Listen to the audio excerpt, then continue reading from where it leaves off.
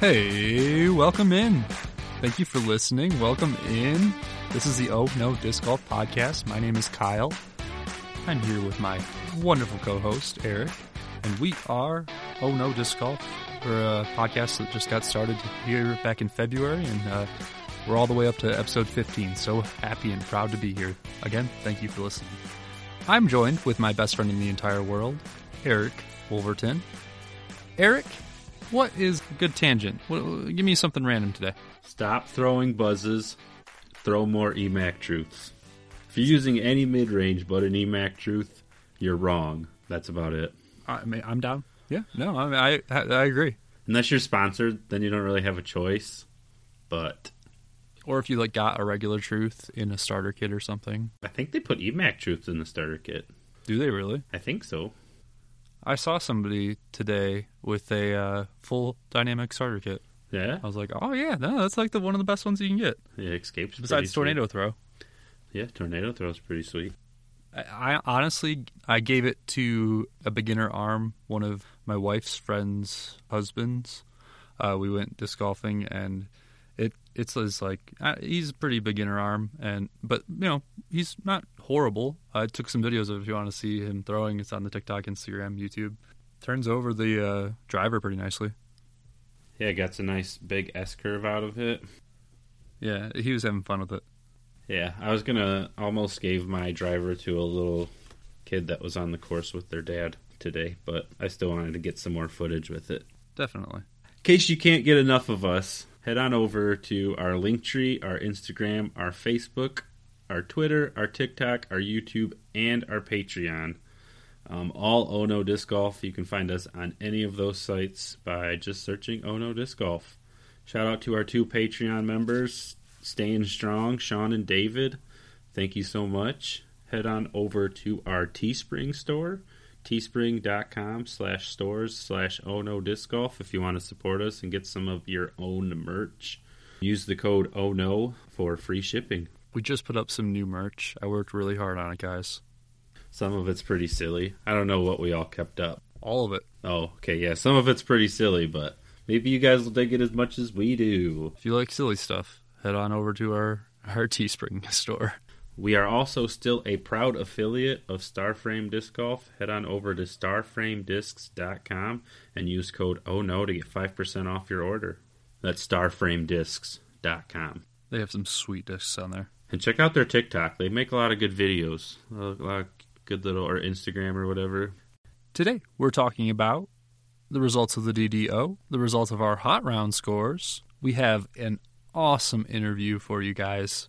We have a forehand specialist, Tony Riopelle, and he's going to put on a little school for us today. And then we have an awesome top 5 where Tony actually does the top 5 with us, and he's going to go through 5 forehand discs for us, kind of give you a little shopping list. It's an expensive shopping list, but it is an expensive shopping list, but I mean, go get them. Shopping list still the same. Get it signed by Paul Macbeth. Yep. Oh, sneak. Ooh, spoiler. I wonder what it is. Eric, what happened at the Dynamic Discs Open? A lot of inclement weather, a lot of wind, a lot of rain, a lot of really, really good shooting, a lot of long drives, long putts, some sad stuff. Some sad stuff happened. Some sad stuff. Some good stuff. Some happy stuff. My highlight was watching Ricky throw it in from the drop zone. That's like my number one shot of all the DDO that I watched, and I watched pretty much all of it. If you haven't seen it, put it on your to-do list. Yeah, you can watch the final round in its entirety on Disc Golf Network's YouTube page. Jomez has it all up. GK Pro, Gatekeeper Media all has MPO cards. Central Coast Disc Golf handled FPO for this. It was like one of the most widely covered disc golf tournaments ever, I think. Yeah, last year it was on TV. Kind of upset that they didn't bring it back this year, but it must just not have performed as they thought it might. Yeah, well, I think part of it was just most of the people who, so you could, when it came out last year, you could watch it live on Disc Golf Network, and then you couldn't watch it till after it came out on CPS. So anybody who was, dying to see it, watched it live, So it wasn't live. They're not going to schedule off their time Gotcha. so they could watch it, after the fact. That makes sense. Eagle and Ricky tied at 36 under, and Mick Beast ran away with it at 42 under. Separated quite a bit on that last day. Yep, he really, really pushed. I think he had a 9 under, and the closest was Ricky on the card with a 4 under that day. So after a certain point, there was just no catching him. Yeah, just like, Mick Beast things. Yeah, that's his first major tournament. It's like the latest in the year that he has won a major tournament in quite a few years. That's the only real controversy over it. But other than that, it's just a dominating performance. It was pretty interesting. Me and Kyle were talking about how Eagle and Ricky kind of struggled, but we didn't talk about how Calvin struggled, even though he performed the worst on the card. Yeah, Calvin definitely had a rough last day. You just don't notice it as much with him. It's like you always notice it with the other guys, but Calvin is he's sneaky when he's moving up the board, and he's sneaky when he's moving down it too, I guess. Then rounding out the FPO top 3, Heather Young made a big jump on the final day and jumped up to 5 under. Kat stayed at second at 9 under, and Haley King took it down at 15 under. Kat and King were kind of jumping back and forth with each other. I think after round 2, round 3, and round 4, they were all right, kind of neck and neck. And then Haley King was just took off for the win. Almost in the same kind of way that Macbeth did. Yeah, 6 points too. In between the two, between second and first in MPO and FPO. Pretty sweet. Kyle is leading the hot round scores 22-16. He won DDO 10 points to 4. So get my butt kicked. Got a lot of work to make up. Thanks, Haley King. Who else did I bet on? Thanks, Calvin. Calvin and Macbeth, I think, all got you points. Yes, thanks, guys. The dream team. Yeah. If you want to hear the rules on how we are tallying those points, head on back to episode 10. Oh boy, do we have a treat for you guys. We have a forehand specialist coming on, and he's going to teach us as well as you guys some tips and tricks about trying to learn a forehand. His name's Tony Riopelle. Tony, why don't you just tell us a little bit about yourself? My name is Tony Riopelle. Thanks for having me on first, guys. I really appreciate you guys asking me to come on here. Oh, we appreciate it. Yeah, appreciate having you on. Shout out to my sponsor, Fisher Disc Golf, before I get started, so I don't forget. I was picked up by them this year. It's been a really incredible experience. So about me, non-disc golf, I work in the marketing advertising world. I really love it. I've been married for a few years. My wife is super understanding about my obsession with disc golf, which is incredible. I have a young 2.5-year-old son who's kind of just now starting to throw discs into the basket back here and kind of understand the concept. So hopefully, you'll see him on some coverage here in about 15 years. Oh, yeah. Got to get him started young, right? I'll tell you, I had him down in Florida last week, whipping him backhands out into the ocean with 100-gram Sonic, and he was loving it. Oh, that sounds awesome. It was until I had to keep going back into the ocean to get it. It was pretty cool. But no, I live in Saginaw. I've lived here for about 20 years. I love to play the local courses here. I think we got some great courses. I think we got a great community of people. And again, I'm just really excited to be here.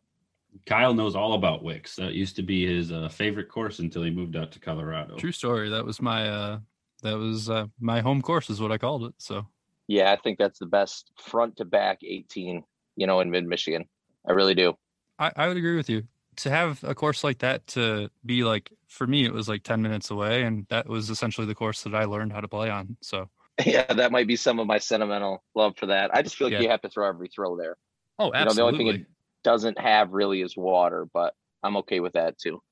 Kyle doesn't like water. Yeah, that was my favorite part about that course.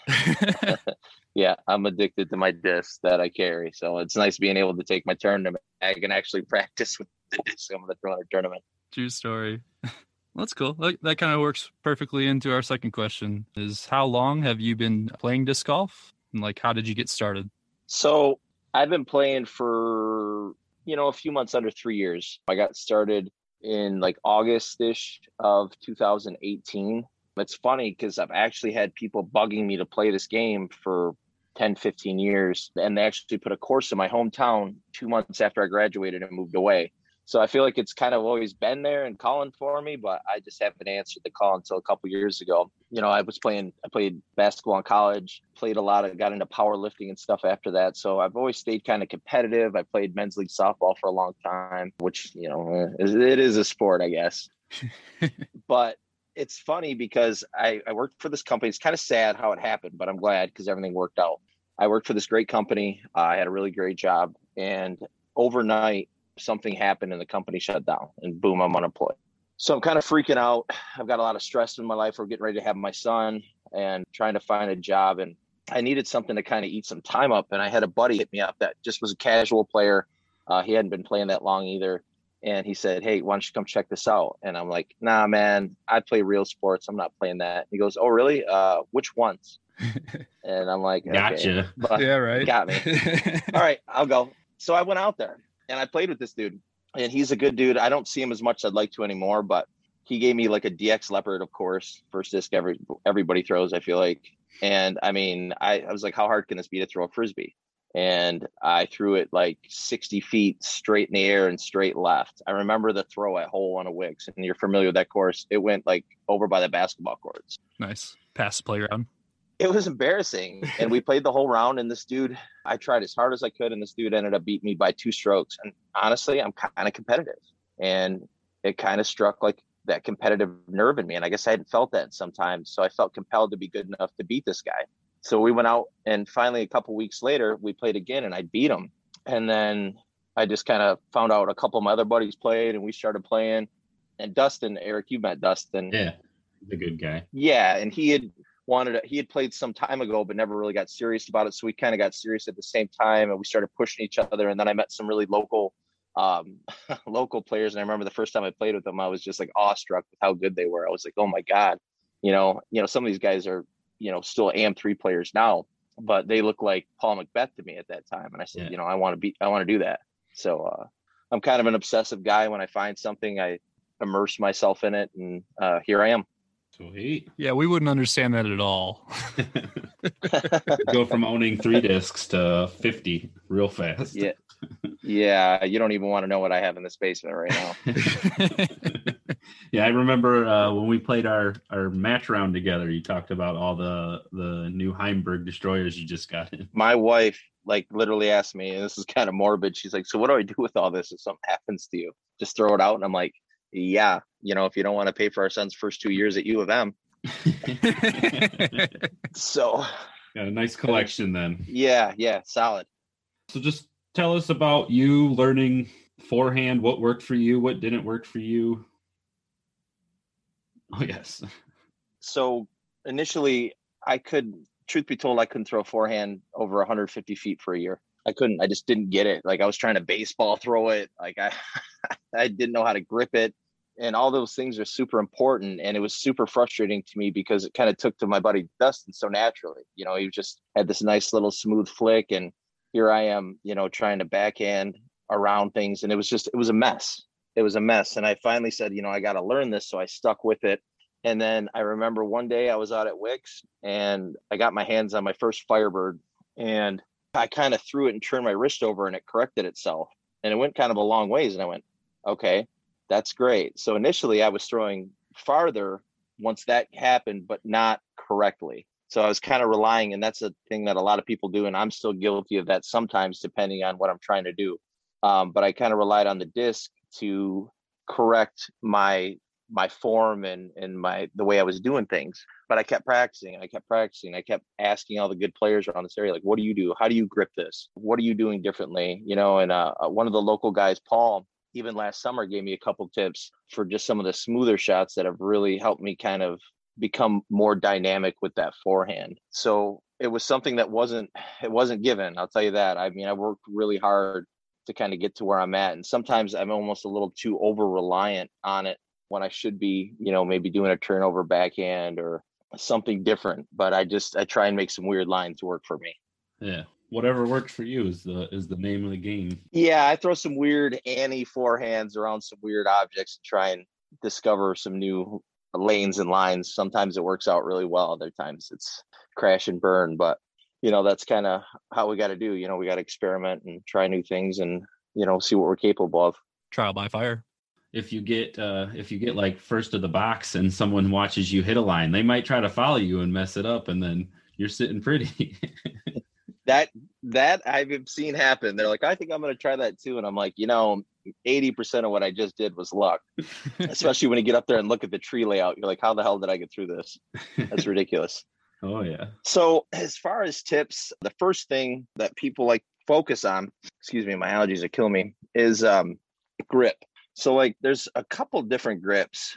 There's like your traditional stack where with your middle finger on the disc and then your other finger like this. It's not, some people will do it like this and turn their fingers in.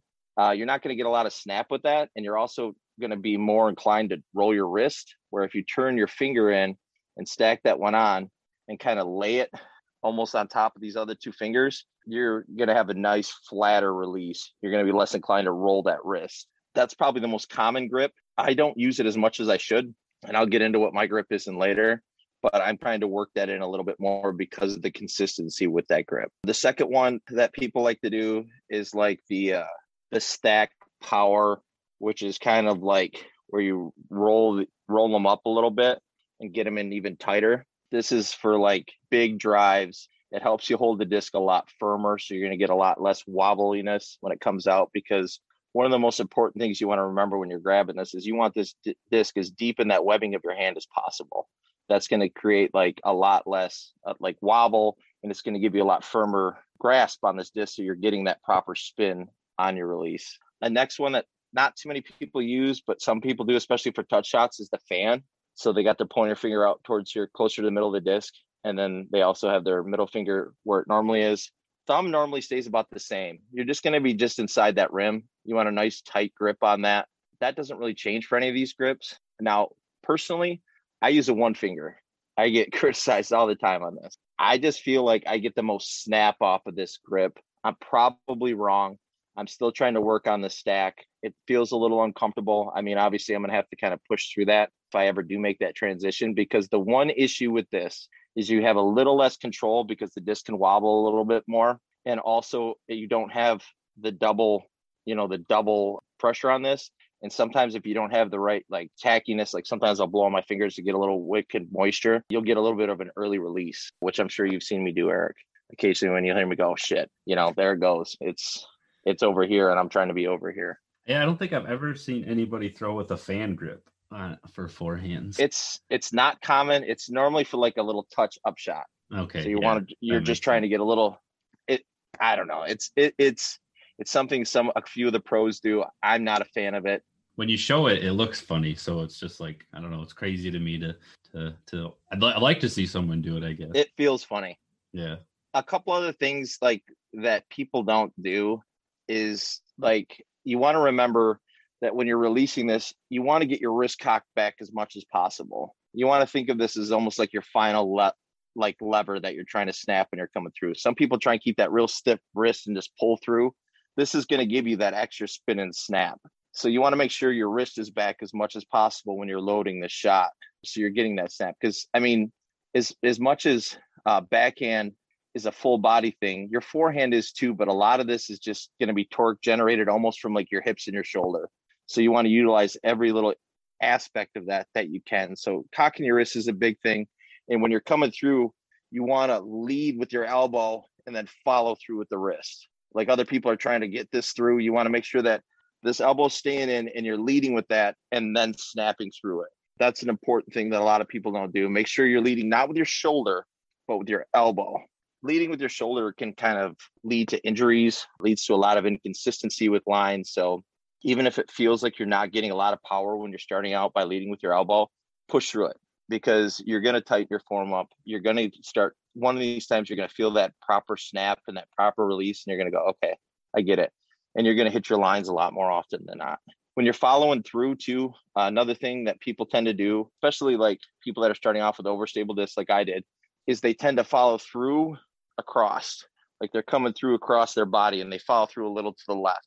You want to make sure that it's a straight follow through. So you're coming right through on your line. Like you almost want to keep this disc almost on the same plane the whole way through and release that thing. That's my biggest problem right there. Yeah. I mean, it's common. It's super common. I did it for the longest time. I mean, I even still now, like with my driver, and I'll get to it when I get to talking about those.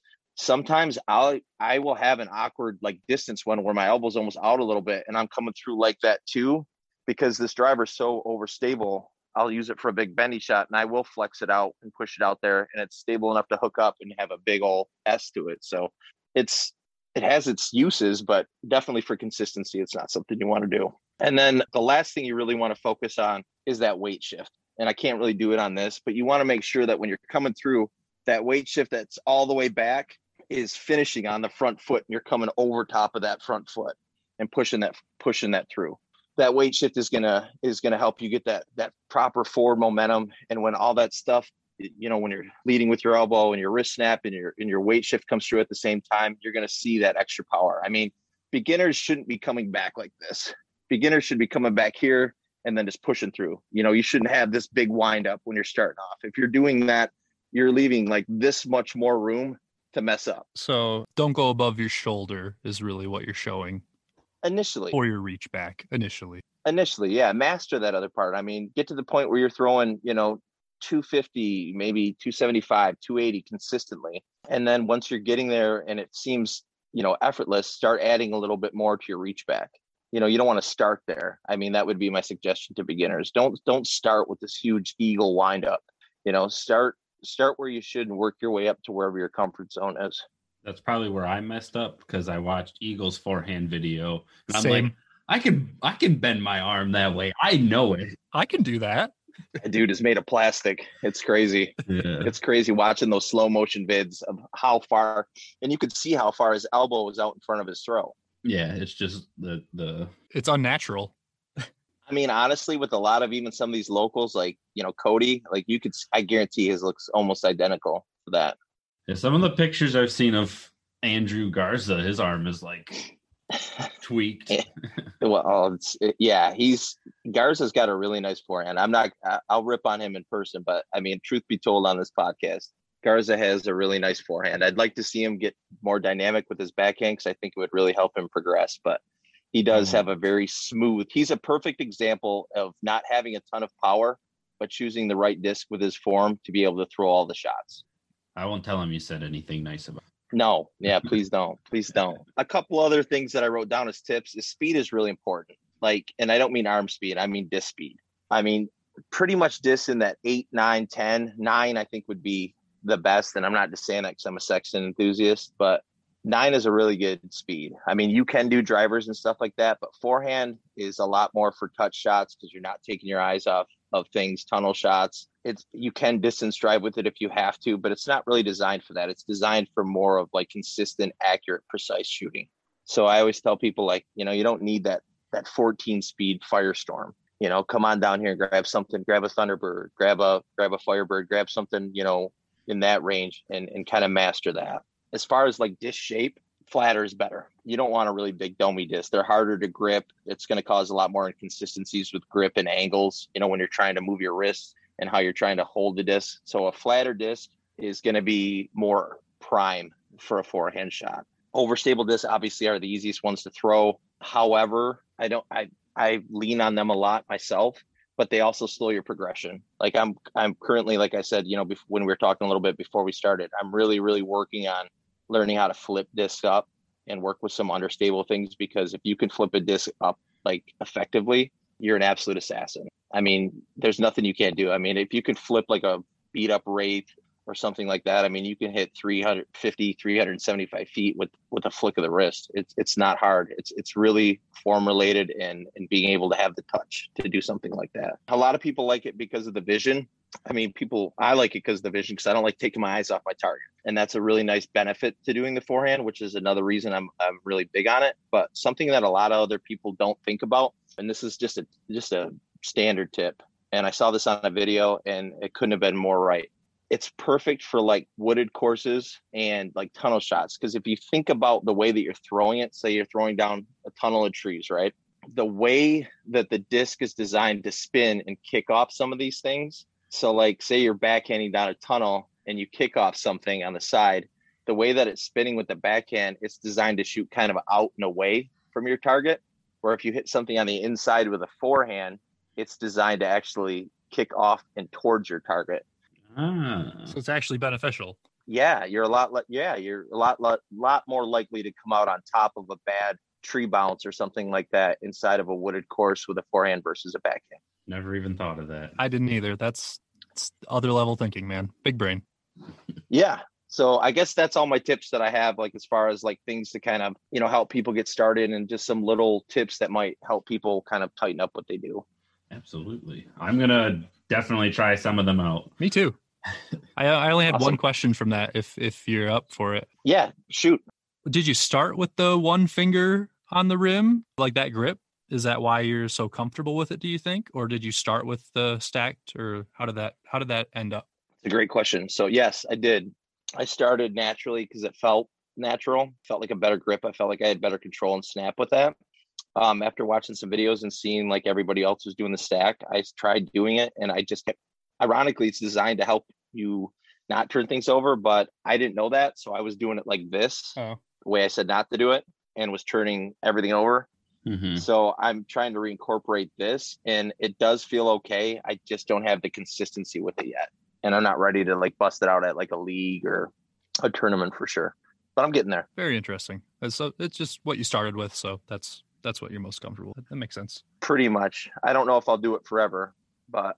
So that it's probably better to do it the other way, but at the moment, I would recommend forcing yourself to do a stack and get used to it. Okay. If you don't have a preference, that would be my recommendation. Hey, good to hear that I've been doing it the correct way, at least. Yeah, for sure. Did you have any specific videos like on YouTube that you would recommend to a beginner forehander? Sure. And I've got a lot of my ideas and learnings from the guys I'm going to recommend, actually. So you'll probably see a lot of these in those videos, because these guys are really good at explaining these things. The first one, and I think this guy does the best videos for disc golf tips on the internet, is Danny Lindahl from Dynamic. He's just a little blonde-haired, squirrely looking kid, but man, he breaks things down and makes things so simple and easy to understand in a matter of minutes. So I would recommend him for forehand, for backhand, for all his videos. Like his stuff, it's fantastic content, and it's super easy to understand and make a part of your routine. Obviously, Nate Sexton is my forehand dude. He has a little bit different technique with his little double hop off his right foot. I've tried to do it. It's almost like trying to do the Happy Gilmore shot with a real golf club. It's impossible for me. But he really breaks it down well in his videos, and so does Eagle. Like I've watched some on Paul. Paul's like kind of one of those guys. I feel like super nice. He's the greatest player there is, but sometimes when you're great, you're not the best instructor for doing things. True story. But Eagle's got a really good video on it too, and I think he has the best pure forehand in the sport. Yeah, he can kind of do everything with his forehand. Yeah, he's fantastic. I mean, I love Nate, and I love to watch him throw the Firebirds, and he's really good too. Eagle's just on another level as far as like his power and the things he can do with that forehand. Simon too, I guess. But you see what it kind of did to Simon with all his crazy stunts and 500 plus foot forehands and stuff. So you got to be careful. Yeah, I heard this year Eagle actually said something about how he's got to tone it down in his forehands because he can't play disc golf forever doing stuff like this. No, I mean, you can. I feel the same way. I turned 40 this past year, and I've only been playing a couple years, but I mean, I've got some mileage on my body, and I'm trying to think about it because it feels funny getting into like the MP40 and AM40 world, because now I'm kind of the rookie, and I get out there and like, I go and I'll throw a 400-foot forehand, and those guys are like, let me see your birth certificate, joking around. And it feels cool, but I'm not going to be like, eventually it's not going to be there. I'm going to reach for it. It's not going to be there, which is why I'm trying to become like more dynamic with my backhand. The video that helped me the most too is Scott Stokely's video on forehands. I don't know if you ever watched his. Yeah, his tip where he just says throw it like a baseball just kind of changed everything for me. It really is, especially if you're reaching back for some power. I mean, it's almost the same mechanics, except your release point follow through is a little different, but the reach back's almost the same. Well, he always he said the difference is when you know you're throwing a disc, you kind of do that wing up right at the end, and then you just sky the disc into the air and it comes back down. So you got to like follow through like it's a baseball, I guess what I took from it, and it helped me at least a decent amount. For sure.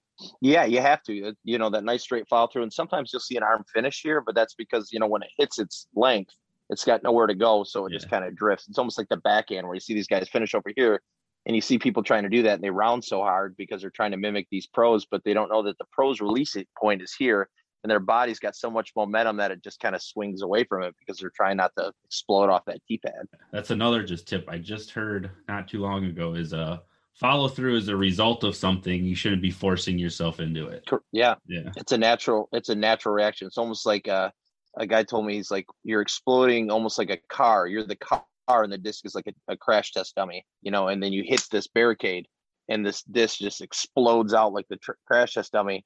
And then the result is like the impact of like the stoppage. Okay. Yeah. That's a good way to think of it. Yeah, that's great. Our bodies need some airbags. So while we're talking about crashes, what is your biggest oh no moment in disc golf? Oh, I've been waiting for this. So everybody has like, the tournament anxiety, the oh my God, I hope I don't do this moment and all this kind of stuff, and you kind of get nervous about having like taken that 6 or just that nightmare hole, right? So last year in October, I decided to jump up to the pro realm to see, where I stacked against competition. So my first pro tournament was at the Pro State Championships, not some local one. I jumped right into the big dance. And I prepped for this thing like you wouldn't believe. I mean, and I shot some good rounds in my practice rounds. It's a local course. I was thinking, who knows? I might make some noise. And I shot like a neg one day, a +1 and a +3, which I was really happy with. So I go out there day one and they're announcing everybody and guys are teeing off. And I'm watching the group that teed off in front of me and it's hole 4 at Freeland. I'm sorry, the viewers, can't see this, but picture like a 170, 180 foot tunnel hole that opens up at the end and it's an island. Real quick, if you have UDisc on your phone, look up Freeland Disc Golf Course in Michigan. Look up hole 4. Hole 4. Yep. It's an island. So you have to make it inside the island. So I'm watching the group in front of me and this guy barely makes the island. It might have been a little bit bigger than the circle. It might have been 40 or 50 feet. I don't know what they did as far as the island, but this guy hits a turbo putt from his knee from behind a bush flush. And every ounce of confidence in my body just leaked out of me. I went, oh my God, I am so over my head. What the hell am I doing here? I got to get the hell out of here. And so I tee off. Obviously, I throw a B. And from there on, the rest of the day was just an absolute meltdown. Like everything I thought of doing wrong at the tee box, I did wrong. I remember I got a little momentum going for me for a minute. And I threw over this water hole and hit right next to the basket, which is about 50 feet in from the water. And it hit a root or a stump and stood up, rolled around the basket on its rim and rolled all the way back down into the water. And I went, is that even possible? Like, it was just the biggest, like, if I could have been anywhere else in the world, I would have done it. Like, you could be at the bottom of a dumpster and just lay there for 3 hours. I would have been like, yeah, I'm good. Send me there. Like, it was so uncomfortable. And I mean, I handled it like a pro as far as like, I didn't complain. I didn't do anything. And I got done and I was just so embarrassed to even like see anybody, like any of my friends, like, how'd you do? And I'm like, you assholes know how I did. You guys have been paying attention. It's live scoring, guys. And I went home and my wife asked me how I did. I'm like, yeah, I shit the bed. I'm like, I shit the bed. I said, everything that I've been afraid of, I lived today. And the good part of that is after that happened, I wasn't afraid of that. And I haven't been since. I told myself, you know what? I'm 9 strokes behind the guy that's in second to last place. I can't do any worse than this. I just shot an 826 rated round, which was by far the worst round I've ever thrown. Go out there and put it all out on the line. Play your game. And I went out the next day and I shot a 940, and I went out the next day and shot a 970 and almost made the final 9 to come back and play in the final 9 for state. So an oh no turned into like the best thing that ever happened to me. But I'm telling you what, guys, that day was the day I wanted to just sink to the bottom of that pond with my disc. It was so bad. It broke you a little bit, huh? It really did. And in a way, I got to build myself back up a little bit stronger. But yes, I don't know if anybody else that's going to hear this has ever felt like that, but I'm telling you, that was the lowest point of my athletic career. Got to feel the lows to feel the highs. Yeah. Sometimes you got to hit rock bottom. It makes it less scary too. Because then, like, that's literally the worst thing that can happen. You already went through it. You made it. 100%. The psychology behind it checks out, man. Like after that, I'm like, I don't give a shit. Seriously. I'm gonna go out there and play as hard as I can, and if I play like that again, so be it. I'm not afraid. And once you're not afraid of it, and you've conquered that a little bit, I feel like it gives you power. Absolutely. Well, I'm glad you made the comeback anyway. Yeah. I beat the turbo puck guy. Yeah. He was a really nice guy, by the way. I should mention that in case he ever hears this. Yeah. He's a super nice dude. But he was nice. Just banging turbo puck. Eric tried to do those for a little while. Yeah, it doesn't work. I mean, that putt shattered my whole day, man. Just that one putt. It was all downhill after that putt. So that's what I have to do to scare my competition is just bang like one turbo putt, and then everyone's like, "Oh God, this guy's good." Flex on him with a turbo putt on the first hole, man, yep. And that's it. Your whole card will be pissing their pants the rest of the day. That's funny. Now we're getting into the real tips. Yep. Yeah. That's pro tip. That's a pro tip right there. Shit. Feels good to talk about that because that was just oh my God. Yeah, we all have them. I can't wait to go back this year, though. Hopefully you'll have 3 good rounds. Or is it 4? Is it 4? Do they do 4 rounds? It's 3. Okay. Yeah, it's 3 days. Yep. Any sorry, Eric, you got something? No, I was telling you it's your turn in case you didn't know. Yeah, I have ADHD if you haven't noticed. All good, man. I'm all jacked on Mountain Dew right now. We're good. Ricky Bobby. All right. You got any big disc golf plans this year? I'm going all out this year, fellas. I got my God bless her. I got my wife on board. I showed her my tournament schedule, and I didn't spend any nights in the basement. So, yes, I do. I have 17 tournaments this year. Ooh, wow. Yeah, I've got Wolfpack coming up this weekend. I've got the AJ on the 8th. I've got a couple local ones in between there, a few sanctioned. I'm doing D-Glow this year for the first time, which I'm really excited about. I'll be there. Yeah, sweet. Show me around, dude, because I got to get down there and play. Because I've never been there yet either. I'm not playing that one blind. We'll have to set something up, and maybe we can head down there for a couple practice rounds. I'd like that a lot. What else do I got? I've got last year I was supposed to do Ledge Zone, and because of the whole COVID situation, I ended up canceling. This year I am going. I will be at Ledgestone this year, and then Michigan State Championships, which I will be playing in MP40 again. So lots of big stuff. Whole lot of stuff. Make your sponsors happy. Yeah, for sure. They do a lot of good stuff. I'm very proud to rep their brand. Levi, Adam are great dudes. So I'm very excited to be repping those guys. So we're not breaking any rules by you coming on like a warring podcast. Not that we're warring with Nate Sexton. No. Yeah, we're totally on the same level. Yeah. Oh God, I would make my day if Nate heard this podcast, and I think they'd be happy to see me. Some of their sponsored players out doing this and kind of spreading some of the love. Yeah, absolutely. Yeah, I always love watching their stacks, even if I can't contribute to them. It's just it's an entertaining. It's just an entertaining way to sell discs, like the stacks or whatever they do. It's super creative. It's super great for like new disc golfers too, that really are just trying to learn blends and molds and stuff that they're really like. I mean, I've got 4 boxes over here of like all the discs I learned how to play with. And I hate every one of them now. But, I feel like I had to throw like 200 different discs to find the 7 or 8 that I really like. Yeah, absolutely. That's how it goes. Well, I thought I was doing a lot of tournaments because I plan on doing 1 each month. And so I was like, man, 12's a lot, but 17. And you're doing like a bunch of big ones. So yeah, my wife is kind of getting baby hungry for baby number 2. So I feel like, I might be on the sidelines a lot more than gotcha. Not maybe the next couple of years. My son right now is just kind of old enough where, it doesn't take 2 of us to wrangle him in. So I'm able to get out a little bit more. But if we enter that arena again for a few years, I probably won't get to play as much. So she's been super understanding about me kind of going out and living the dream this summer and seeing, what I can do with it. Yeah. Then maybe I'll be able to catch you once you get too busy with the family. Yeah. I'll probably come back out there like 350 ready to take a wheelchair out there to get around. I'll be out of shape. No, I'm just kidding. Running around chasing 2 kids. I'll probably be about 150 pounds. Yep. Hell yeah, man. That sounds like an awesome tour schedule for you.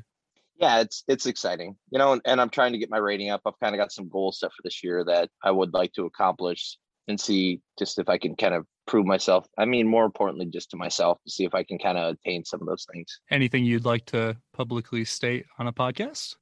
Sure. Well, they've kind of been altered. I wanted to get my first sanction win this year, and I got it in January. So already accomplished. Yeah, I did get my first pro win last year, but it was in a doubles, so I kind of wouldn't mind. I don't necessarily need to win one, but I'd like to place in the top 2 or 3. I missed third place at what's it called, March Mush by 1, and I blew the first putt of the tournament from 12 feet out. That would have tied me with the dude. Yeah, I had a little. Sometimes we all get jitters, and I don't know if it was jitters, but it was a terrible putt.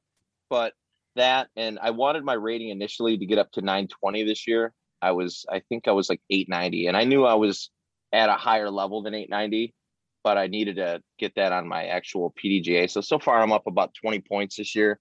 I wanted to get to 920. I think that's going to be obtainable because I've shot 940 or above, like in my last 4 or 5 tournaments. So now I think my new goal is like 935, like just to get like an AM1 rating this year, I think would be really cool. Definitely think you can achieve it. Yeah, man. Yeah, I could not past Sunday. This past Sunday, thank God that wasn't sanctioned, but that was brutal.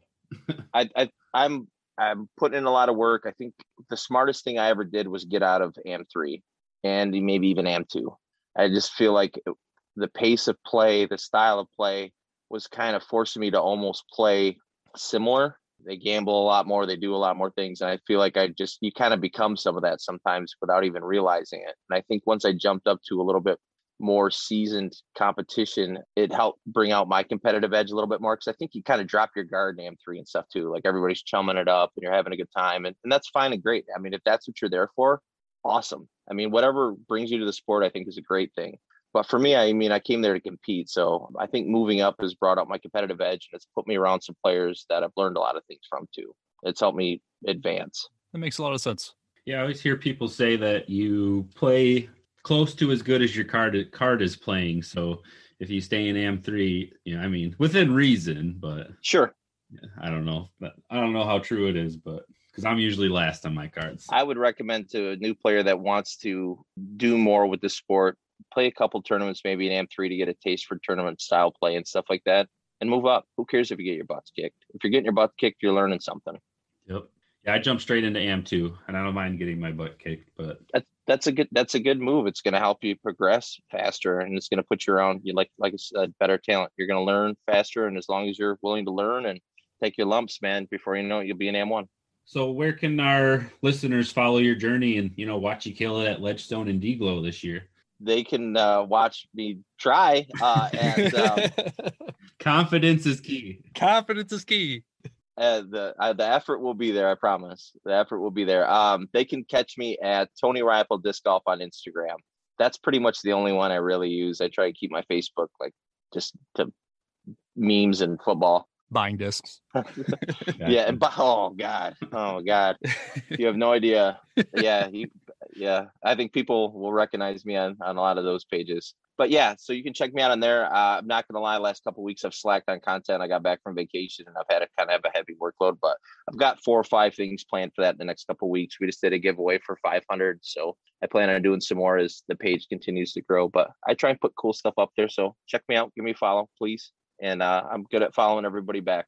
You gave out a sexy bird, right? I did. I gave out a $100 disc for 500. So follow me because I give away the good stuff. Apparently. Shit, I missed out on that. No DX leopards on my page, like I started with. I'll get you started out proper. 3, 2, 1. Top 5. Oh yeah. I was way off. So we're going to keep our guest Tony on, and we are going to count down his top 5 and our top 5 forehand discs. Figured it'd go along with the episode, give you guys some ideas on what discs will be good for you. So Tony, why don't you tell us your 5th favorite forehand disc? Cool. I got them stacked up in order.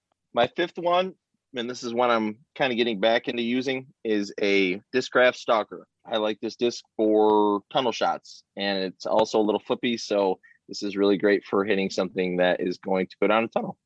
Gonna have to grab one. Heck yeah. You need something a little bit. It's just a little bit flippy, right? It's not like crazy flippy. No, it's not. And actually, that titanium run is actually pretty stable as far as stalkers go. I've heard they've been pretty sweet, but just never picked one up. I have enough discs on my radar. They say it's a longer buzz. Gotcha. That's like it's I don't know. That's what they say. It's a longer buzz. It's a longer buzz. Sounds accurate. Our fifth one, and this is mostly for me, is a FD2. I just recently started messing with it, and seems to kind of do all the work for me. I can do it like like a forehand spike hyzer or like a nice kind of gliding one. It's nice and flat, just like Tony said is important, and I think it does. It's. I mean, to me, when you feel the disc in your hand, the flat disc, you can just tell it fits better than a Domi. But yeah, Sweet. What's your number 4? This one was hard to kind of, once we get into the top 4, it was hard to, well, number 1 is easy, but the other 3, it was weird. It's a 4-time zone, and not just any zone. And I know that these things are stupid expensive, so I'm very careful with it. I do have a couple backups. This one was blessed by the man himself. It's ironically, that's actually where I put my thumb. But this disc is board flat. It's not as stable as it used to be. And ironically, I don't really use this for flat shots. I use this for like an Anheuser, like a round thing shot. So, or up and over things like a spike Anheuser forehand. It's very accurate. It kind of will try and fight out, and it usually settles flat and lays down next to the target. So I kind of use it to get around things, almost like you would with a backhand, but with a forehand. Like you would with a backhand, but it's going to land flat. Correct. Yep.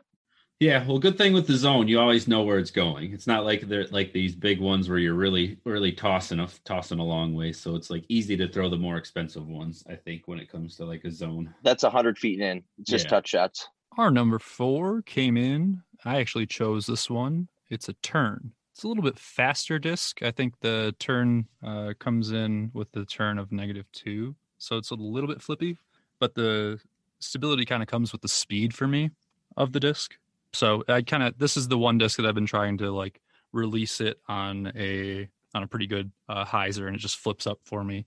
That's a good disc for that. Yeah, it's been, because when I first started off doing forehand, I was just taking really overstable discs and just turning over my wrist and just letting the disc kind of fix it over. But in kind of learning how to actually do it, I've been trying to do it correctly. So cool. Yeah, reps, man. Yeah, definitely. I need to practice more driving, I think, with my forehand than anything. Yeah, that's a good one. You'll be able to bomb with that once you get that thing down. It's been one of my favorite for backhands, for like flippy but still, moderately stable. Yeah, it'll still finish for you. And he lives in Colorado, so I think everything's a little bit more stable with the... That's true. It has been a learning experience. Yeah, I used to always say, like, the kicker there that when Prater was there and he was hitting 60-yarders, I'm like, he's kicking on the moon. Yeah. No gravity there. Yeah, it's a real thing. It actually does make a slight difference. I wasn't expecting it, but like I came back and visited after being here for a few months, and it was a noticeable difference. Wow, that's crazy. I've never been. I'll have to check. And I'm not a professional, so like I thought it would like not make a difference at all, but no, it's like noticeable. Interesting. What's your number 3? Is this like picking your favorite of your children? Is that what this is? I literally just switched 2 and 3. Don't tell number 3 that. All right. Number 3 is the Kelvin Heimberg Destroyer. This is the 19. This is the only one I throw. I don't like last year's because it was a pop top, the 20s, and I don't like the Halos for this year, even though they brought back the beefiness where the 20s were kind of more flippier. These things are board flat.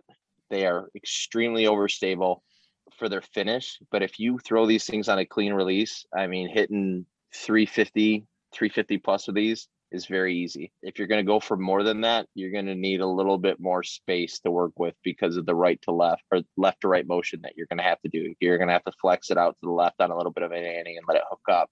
But for like dog leg rights that are a little bit too long for like a 9-speed or something like that, this thing is super dependable and it's going to hook up every single time. It's almost impossible to turn over. Yeah, I watch you throw them, and you make it look easy. Thank you. It hasn't always been the case. I assure you of that. Lots of practice. But I do have an arsenal of them because they're going up in price. So I have been buying the bejesus out of them online when I see them. They're pretty discs. Not too much going on with them.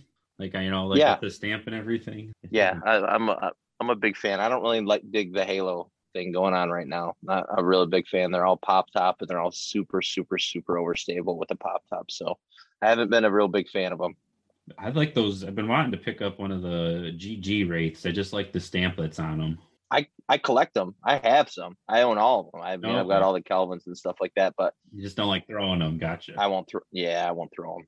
Our number 3 I picked, it's a AVR X3. You can tell that we're not the greatest at forehands because all of ours are mostly approach discs. Yeah, that's a nice stable one. Yeah, it's I just got it not too long ago, and it's been lots of fun to play with, and I think changed my game. I don't lean on the having like a zone as much, but I can get like nice straight pulls out of it and just kind of watch it keep gliding and gliding. Yeah, I know a lot of people that bag those. That's a good disc. Well, let's hear what your new number 2 is then. It was the right call. Yeah. Yeah, it's the disc I have the most aces with. It's the Scott Withers Gator. Not just a Gator, this particular run. This is a 19. I also bag an 18. These things are almost puddle top flat. Ooh. They are extremely, the 19s aren't as stable as the 18s. The 18s I can literally release like this on a tunnel, and 150 feet down the fairway, it'll be already turning over and ready to dump.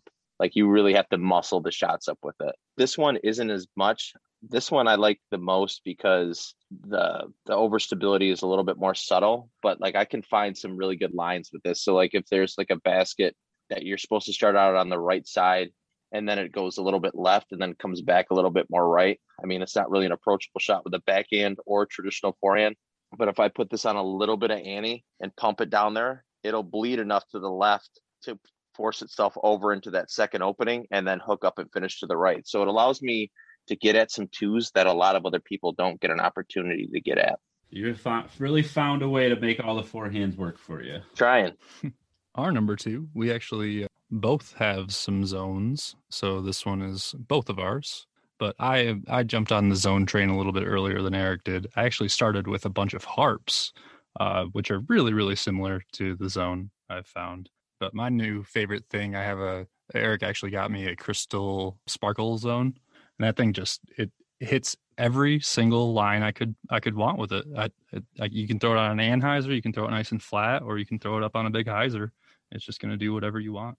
Yeah, I think that's the most universal disc in disc golf. I don't think anybody's been able to copy the zone. I think that you can do literally every single shot with that. You can make that disc go just about anywhere. So I agree with that. I think it's been probably the most like instrumental piece of my bag. It's this ultimate scramble disc. You know, if there's not too many areas that you can put yourself into and not find a tiny hole and say, where's my zone? Right. You got anything to say on it, Eric? I don't know what I was going to say about it. Oh, it's good for forehand and backhand. It does. You can do so many different shots with both ways, but this is all about our forehand discs. So. That's true. It is like my backhand workhorse as well for like up shots. And headwind. It's a great headwind driver. True like story. If you've got like a 250 foot hole, it's a good headwind driver. Good all around disc. Moving here, I didn't realize that it was so windy in Colorado pretty much all the time, but it is very windy pretty much all the time. That's a instrumental disc.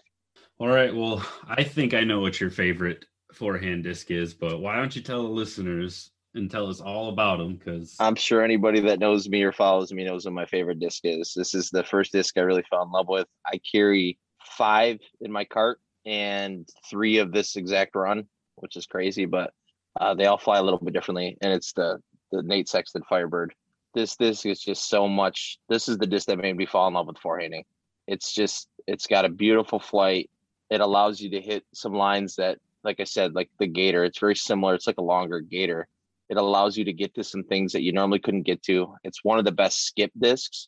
So if you're trying to get around something low, but you need a little bit of flair on the end, this thing's almost certainly going to pop up, skip up where you're at.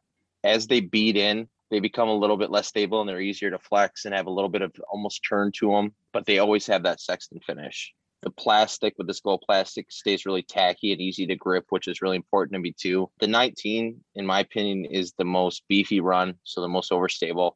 I bagged 3 of them. I have a brand new one. I have this one, which is super beat, which is my baby. And then I have another one that's kind of half beat in. So usually I reach for these. The runs are really different because I have a 17 that's super flippy that between you and me, I hate the forehand because I just turn turn the damn thing over all the time because I just put too much on it. But it's a really good backhand disc. But all the runs kind of differ. I do collect them. Obviously, it's almost like as good as Dogecoin right now because, I mean, you guys see what they're going for online. I have about 100 and probably 150 right now. Oof. Kind of varies from about 100 to 150. I do trade and sell them quite a bit. But yeah, I got a pretty sweet collection and I like them a lot. That is one Facebook group I have kept myself out of this is the Sexton Collectors group because I don't know if my wallet can handle seeing it. You will see me all over that group. Ooh. I have one Firebird. I love it. So I haven't thrown it enough. I need to practice more forehands with it. I haven't actually thrown it really forehand too much. I think it's literally the perfect forehand disc. What are your thoughts on the 20 run? The last run, it was a little less stable than I liked. It was the longest, like easiest to get some. It just felt like it had more glide. And maybe Nate had it designed that way because maybe his arm's slowing down a little bit or something. He talked about how it was his favorite run. I think a lot of people liked it for that reason. Like getting out there and touching 300, 350 with it is not that difficult. Where with the 19 to hit 350, I mean, I've got to pump this thing because it just doesn't go that far. It just hooks up and just dies and skips before that. Right. I typically use this for about 240 to about 310 is its sweet spot. Now, if you spent the money on one of the crazy Las Vegas challenge discs, would you throw it? So I have some LVCs. Oh, no. Okay, would you throw it? Hell no. Hell no. Now, those were Not some at of the all. prettiest discs I think I've ever seen. Like the stamp and everything about it to me was just awesome. Yeah, I mean, he's got the best, I think, collector line. I think Discraft's doing a really good job as far as what they're pumping out as far as like different foils and stuff like that. But they've got a lot of different lines, like, you know, like your Macbeth line, your Page line, you know, your Brody line, where Innova really, they're starting to get there with this Halo stuff, but that Sexton is just on a different level than everything else right now. Like, I mean, I just saw a disc getting an auction, mind you, not a raffle or a waffle, an auction for a 2015. That's over $2,000 today. That's a lot of money. Talk about an investment, man. That's crazy. That's what I'm saying. I'll kick it off. Our number one, probably my favorite disc in my bag, or mold, I guess, is the Thunderbird. Good choice. You got I'm a big fan of the Thunderbirds. Number one, right? Yeah, big sexy. Yeah, I have 3 different plastics. I started forehanding the Thunderbird with a DX that was like slightly beat in. So it was kind of just learning the form of a forehand is something I learned to do with the Thunderbird. So I eventually lost that, picked up a G-Star instead. Then I picked up the Tour Series and I have a Champion. So I have like the G-Star is probably my most understable of them, the Tour Series, and then the Champion's just so overstable and beefy. So I was going to say, you moved right up the stability ladder there. I mean, did you lose that DX one? Did it just turn into a roller and just roll right the hell away? I don't, it, unfortunately, I have a tendency to just leave discs. Yeah. So that actually just happened to me too. I picked up an Ezra Aderhold nuke, threw it 5 times, left her in the middle of a fairway. But yeah, so I did that one with the DX. But that one was like my favorite disc for the longest time. The G-Star has kind of filled in the place. So, Eric, do you have any Thunderbirds? I have a big germ bird on my wall. That's it. That is it. No, take it down and throw it. Only throwing yours. That's a pretty line. That's a nice disc too. Yeah. The germ line. Yep. It's got some cool stamps. Yeah, Big Germ was one of the first pros because I started watching Joe as one of the first pros that I really like enjoyed his presence just overall. So I was like, oh, I got to get his Tour Series. That was one of the first ones I got. For sure. Yeah, that Jomas does a good job with their people, even with bringing in Ulibarri. Like he ended up somehow fitting in pretty good with those two as well. Yeah, they're fun to watch. Yeah, the Big Berry commentary is probably like it's up there for my favorite commentary duo. Yeah, I was wondering how that was going to go when Nate was kind of on his layoff there last year, and it's been funny to see the three of them interact too. So it's just Jomas does a great job with that. Plus the practice rounds too, just so much fun. Yeah. Oh yeah. No? Well, that was our top 5 and Tony's top 5 favorite forehand discs. If you head over to the Sexton collectors page, he might sell you a sexy bird. Yeah, bring your pocketbooks. I'll be there. One more time, if you want to shout out your Instagram, just so that people can follow you this year. Absolutely. It's at Tony Riopelle Disc Golf at Instagram. You'll see a nice little logo with this on it, and that is me. Sick. And then if you want to shout out your sponsor one more time, just... Sure. Yeah, my sponsor, Fisher Disc Golf. Check them out. They do their stacks twice a week. You can check out their website, check out their social media at Fisher Disc Golf. Really great guys. Never charge for shipping. And they do run the other rival, your big rival, running it with Dayton Sexton podcast as well. So check them out. They're really good dudes, and they're a local Michigan company. So we'd love to support them too. Hey, I'm always about no shipping. I will spend so much more to get no shipping. Yeah, for sure.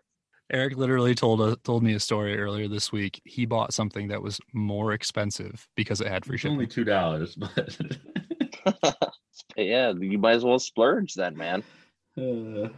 Well, thanks again for coming on, Tony. Yeah, seriously, man. Thank you so much for coming on. Yeah, anytime, you guys. This was so much fun. This is what I love. So it was nice to chop it up with you guys. I always enjoy talking to you, Eric. Kyle, it was so cool to meet you. So anytime you guys ever want to chat, man, I'll be on. And if I start doing some of this with my own, I'll be sure to have you guys on as well. Sweet. Hopefully I'll get to catch you for a round soon. That sounds great. Anytime. Good luck at your tournament this weekend. Thanks, man.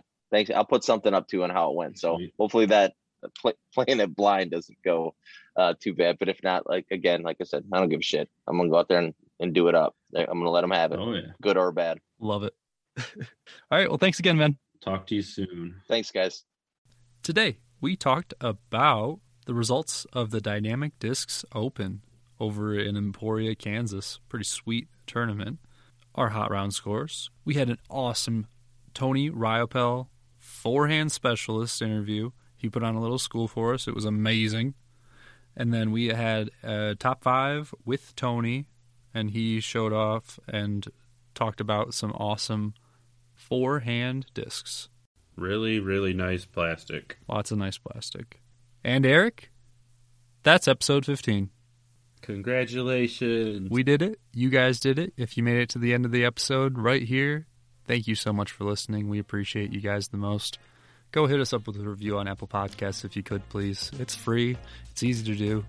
Helps us a lot. Thank you. Drop us a message. Anything, honestly. We just like to hear from you guys. One more thing. Shout out Egypt.